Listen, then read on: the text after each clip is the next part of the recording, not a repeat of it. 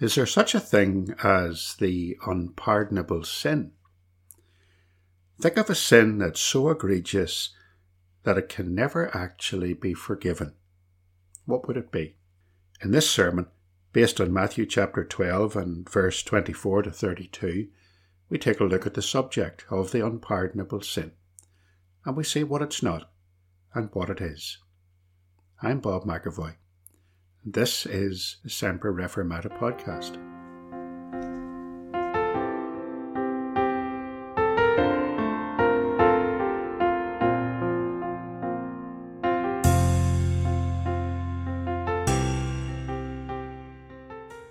We have noticed in Matthew chapter 12 that the kingdom of God has come in the person of the Lord Jesus Christ. Jesus had already said to them, if I cast out demons by the Spirit of God, surely the kingdom of God has come upon you.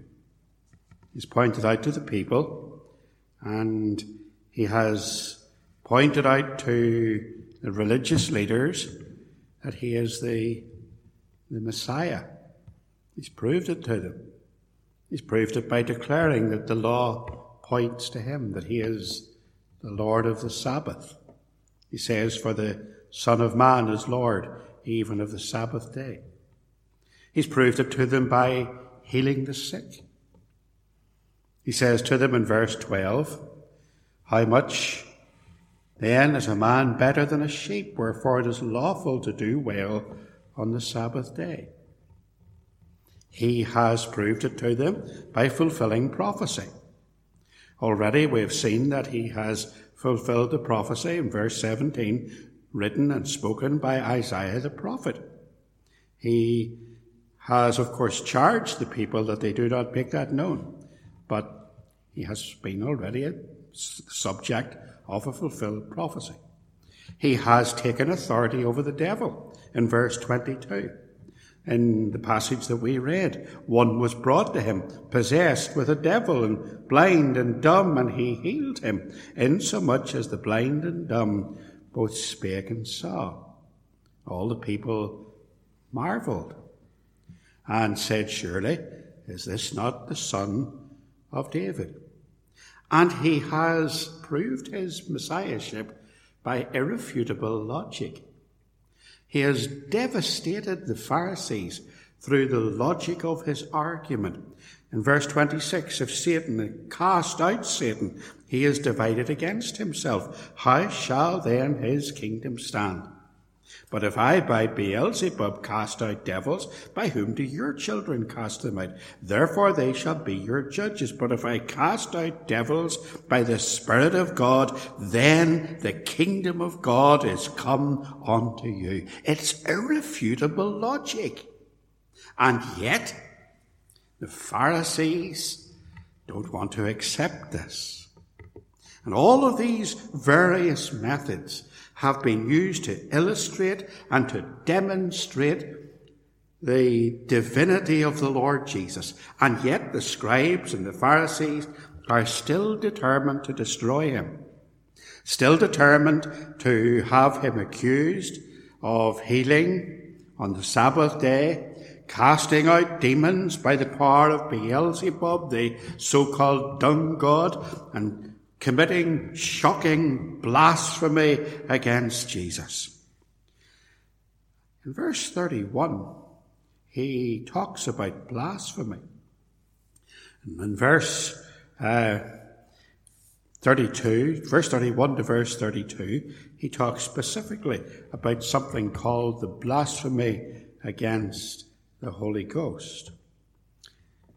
James Montgomery Boyce sees a tone change in the narrative here. He thinks that at this point, Jesus kind of moves from teaching to preaching, because up until now in the chapter, he has been teaching people. He has been almost like delivering a lecture. And you can see that in his logical conclusion to the lecture. He's been doing it with implacable precision and with logic, but now there's an application. Now there's a challenge. Now it becomes a sermon, a proclamation about the truth, about life and death and eternity. And now he's demanding a response from his listeners, from the religious Pharisees who believe that eternity is gained through your good works. He's challenging them. Let's look at that challenge. Let's challenge ourselves. One of the first things that Jesus talks about in verse 29, as far as this challenge is concerned, is that Satan is bound. Verse 29. Or else, he says, how can one enter into a strong man's house and spoil his goods, except he first bind the strong man?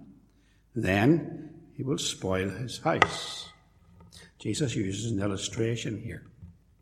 It's an illustration to prove to the Pharisees how he has cast out a demon and healed the man who was demon-possessed by God's power, not the power of Beelzebub, as they had been saying. He's using a parable to explain something about the control that he had over that demon. In verse 29, who is the strong man?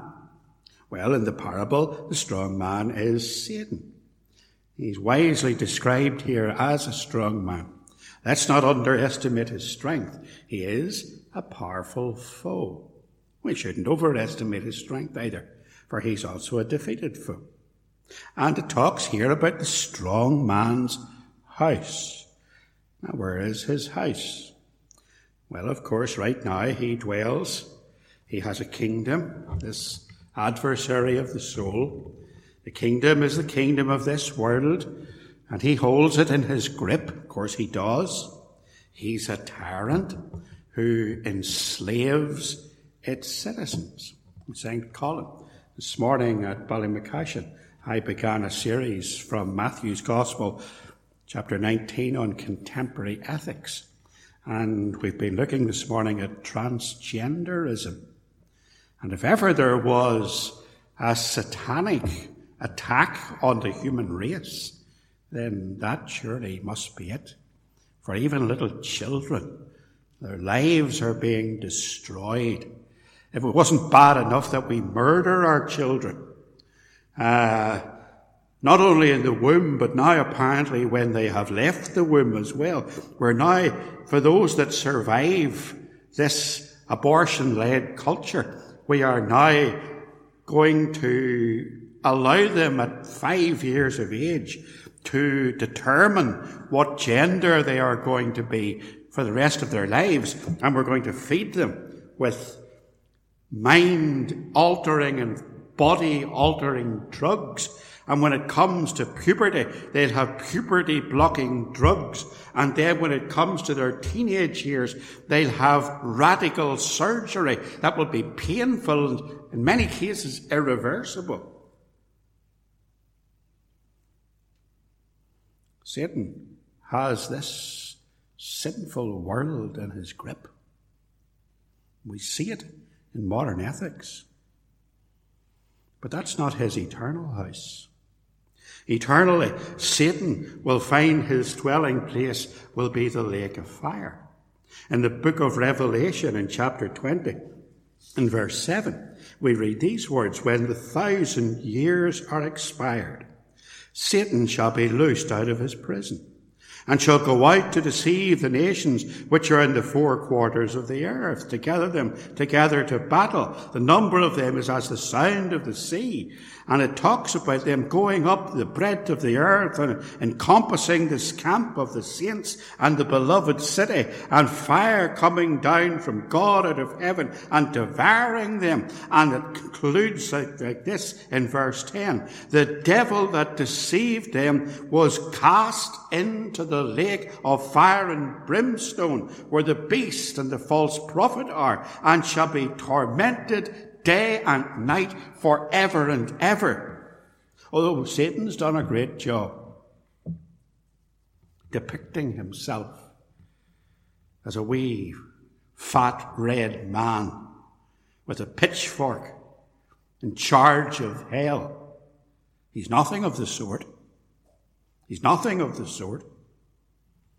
Modern myth is far off the mark. Satan will be eternally punished for his rebellion against God. And the point is that he wants to take you with him.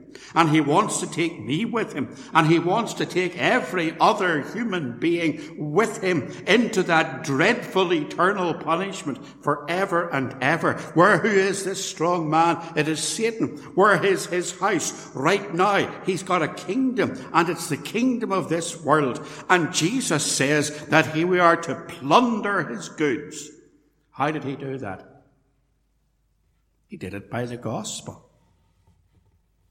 For every time a soul is saved, that soul is plucked from Satan's grasp.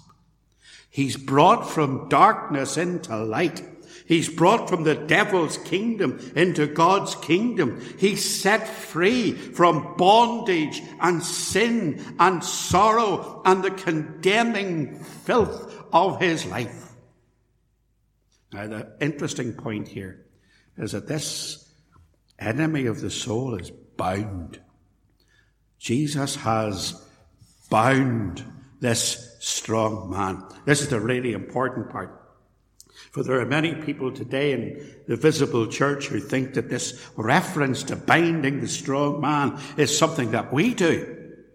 That we have to do spiritual warfare and have to bind the strong man over every situation in our life. That we must have some kind of supernatural attainment for the believer where we can rise to a higher level of faith and do spiritual warfare and bind the devil, and nothing could be further from the truth. For Jesus gained victory over Satan, and Satan was bound at Calvary. Our Saviour, the Lord Jesus Christ, came into this world to save sinners. And we concentrate on that, and we rejoice in that. But sometimes we think and we forget that there are other facts that the mission of Christ at the cross had in this world. And John the Apostle reminds us in 1 John 3:8, he tells us that the devil has been sinning from the beginning. And the reason that the Son of God appeared was to destroy the works of the devil. They were destroyed at Calvary. So when Jesus talks to the Pharisees here, and he talks about binding the strong man, about breaking into his house, about plundering his goods, he's using that as a parable to explain how Satan was defeated at the cross. And of course, immediately after that, he issues the challenge.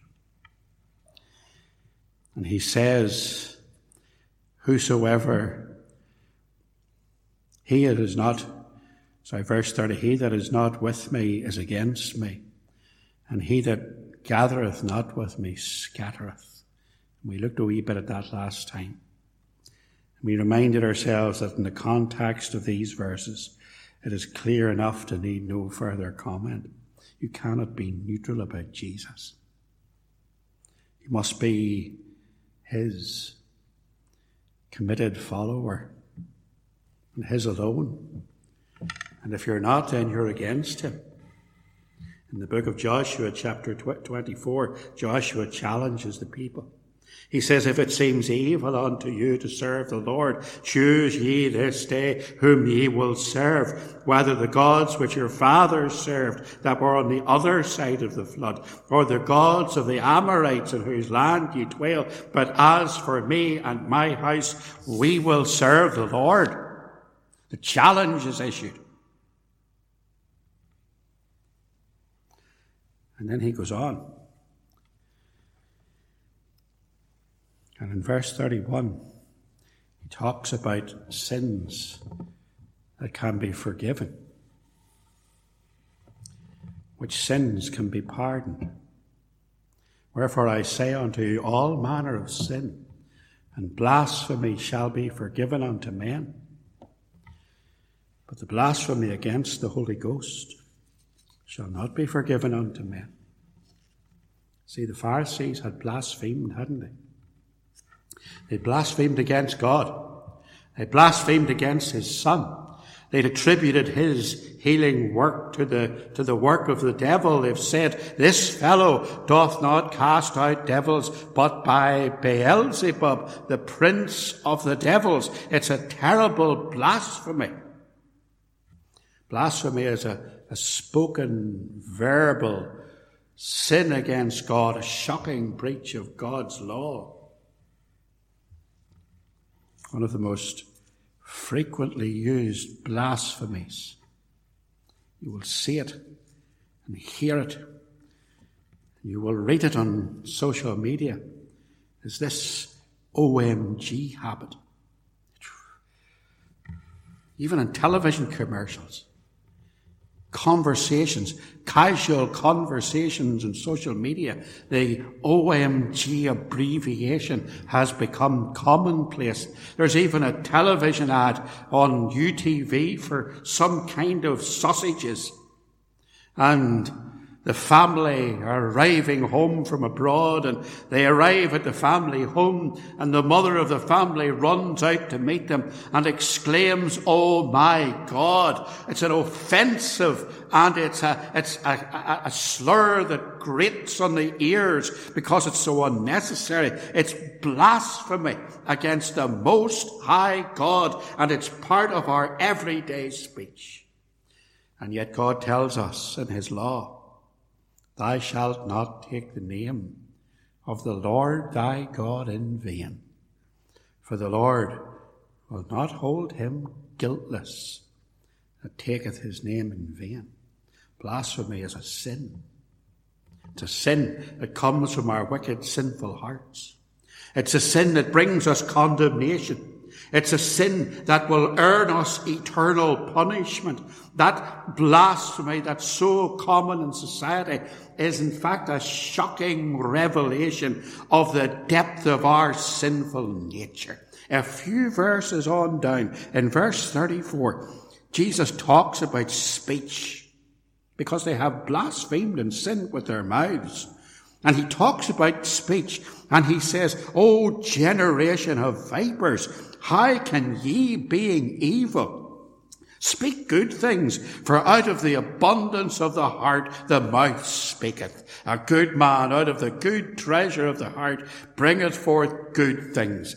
And an evil man out of the evil treasure bringeth forth evil things. But I say unto you that every idle word that men shall speak, they shall give account of in the day of judgment. For by thy words thou shalt be justified, and by thy words thou shalt be condemned."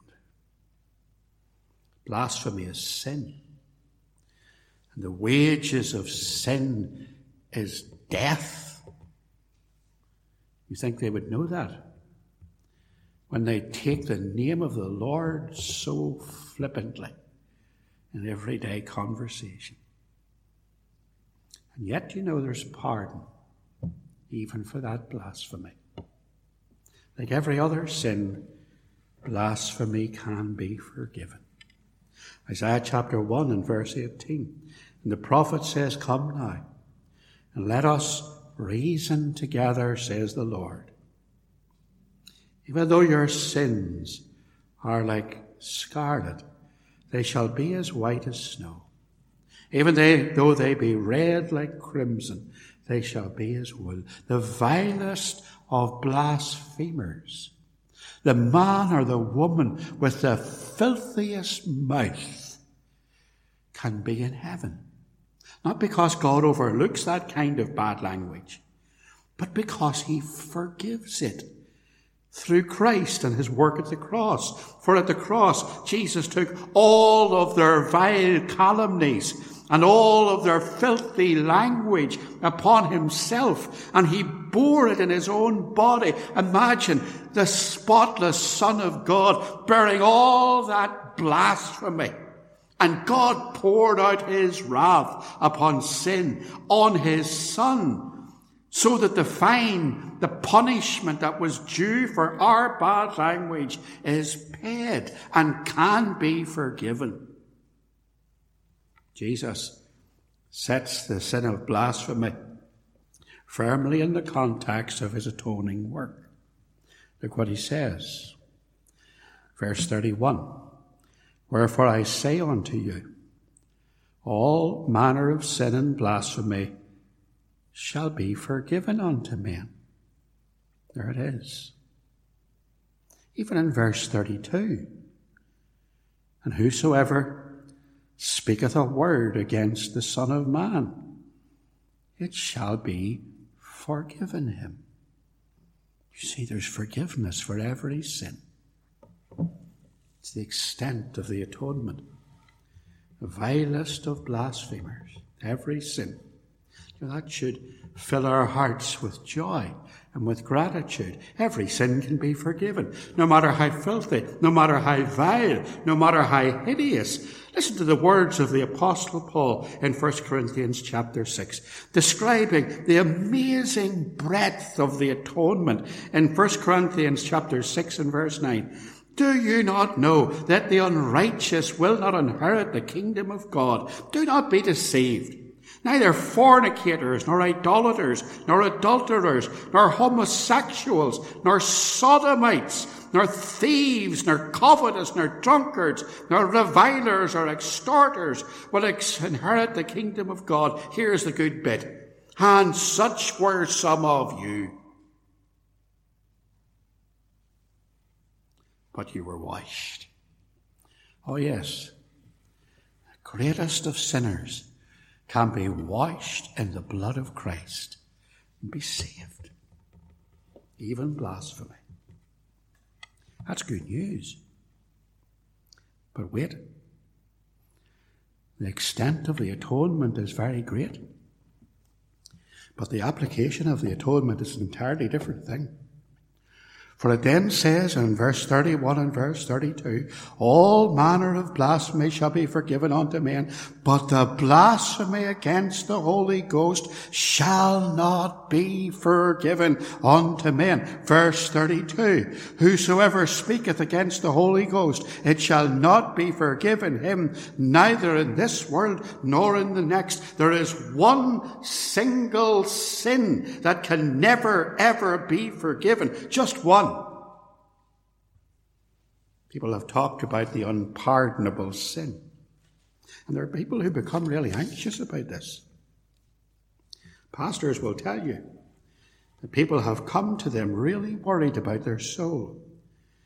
And they have asked the question, could I have committed the unpardonable sin?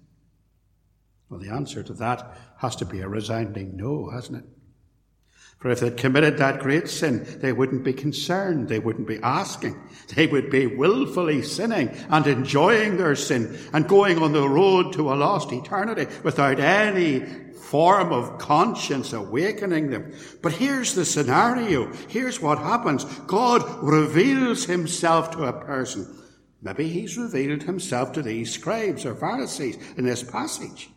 Over and over and over again, in different ways, God has spoken through Christ. Jesus has shown himself to be the Messiah. Now, how does God reveal himself to a blinded, careless sinner? Well, he does it through the work of the Holy Spirit. In the book of John, chapter 16, we read about that. Jesus says there that when he leaves, the Comforter will come. And when he comes, he will convict the world of sin and of righteousness and of judgment. The conviction of sin is the work of the Holy Spirit, preparing an unbeliever to seek the Lord. It is the Holy Spirit who convicts us of our sin.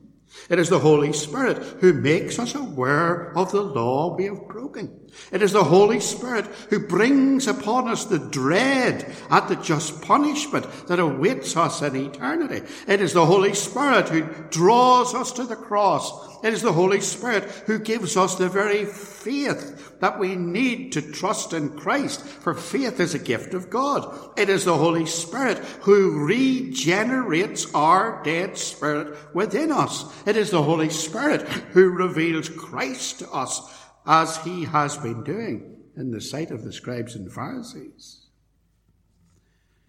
And what are they doing?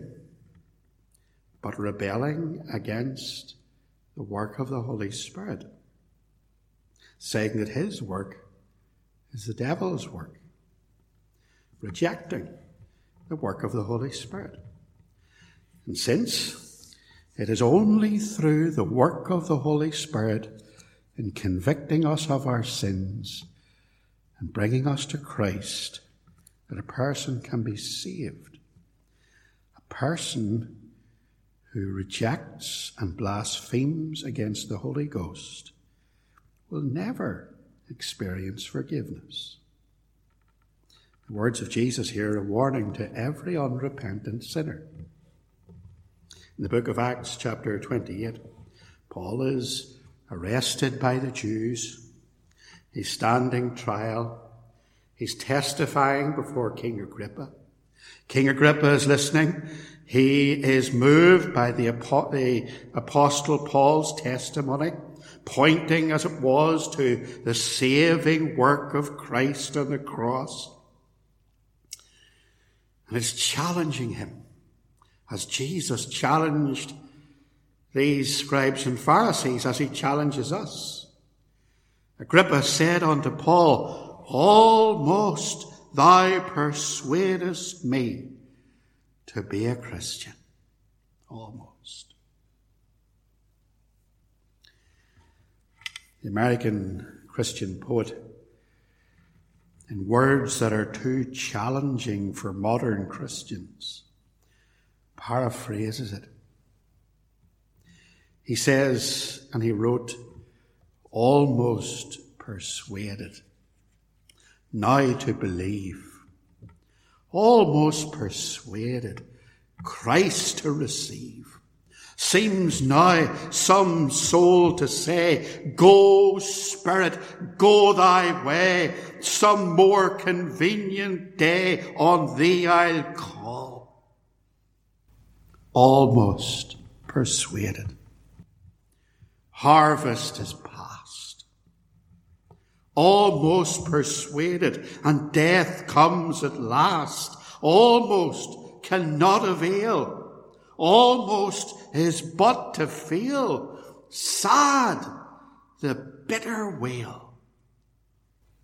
Almost, but lost.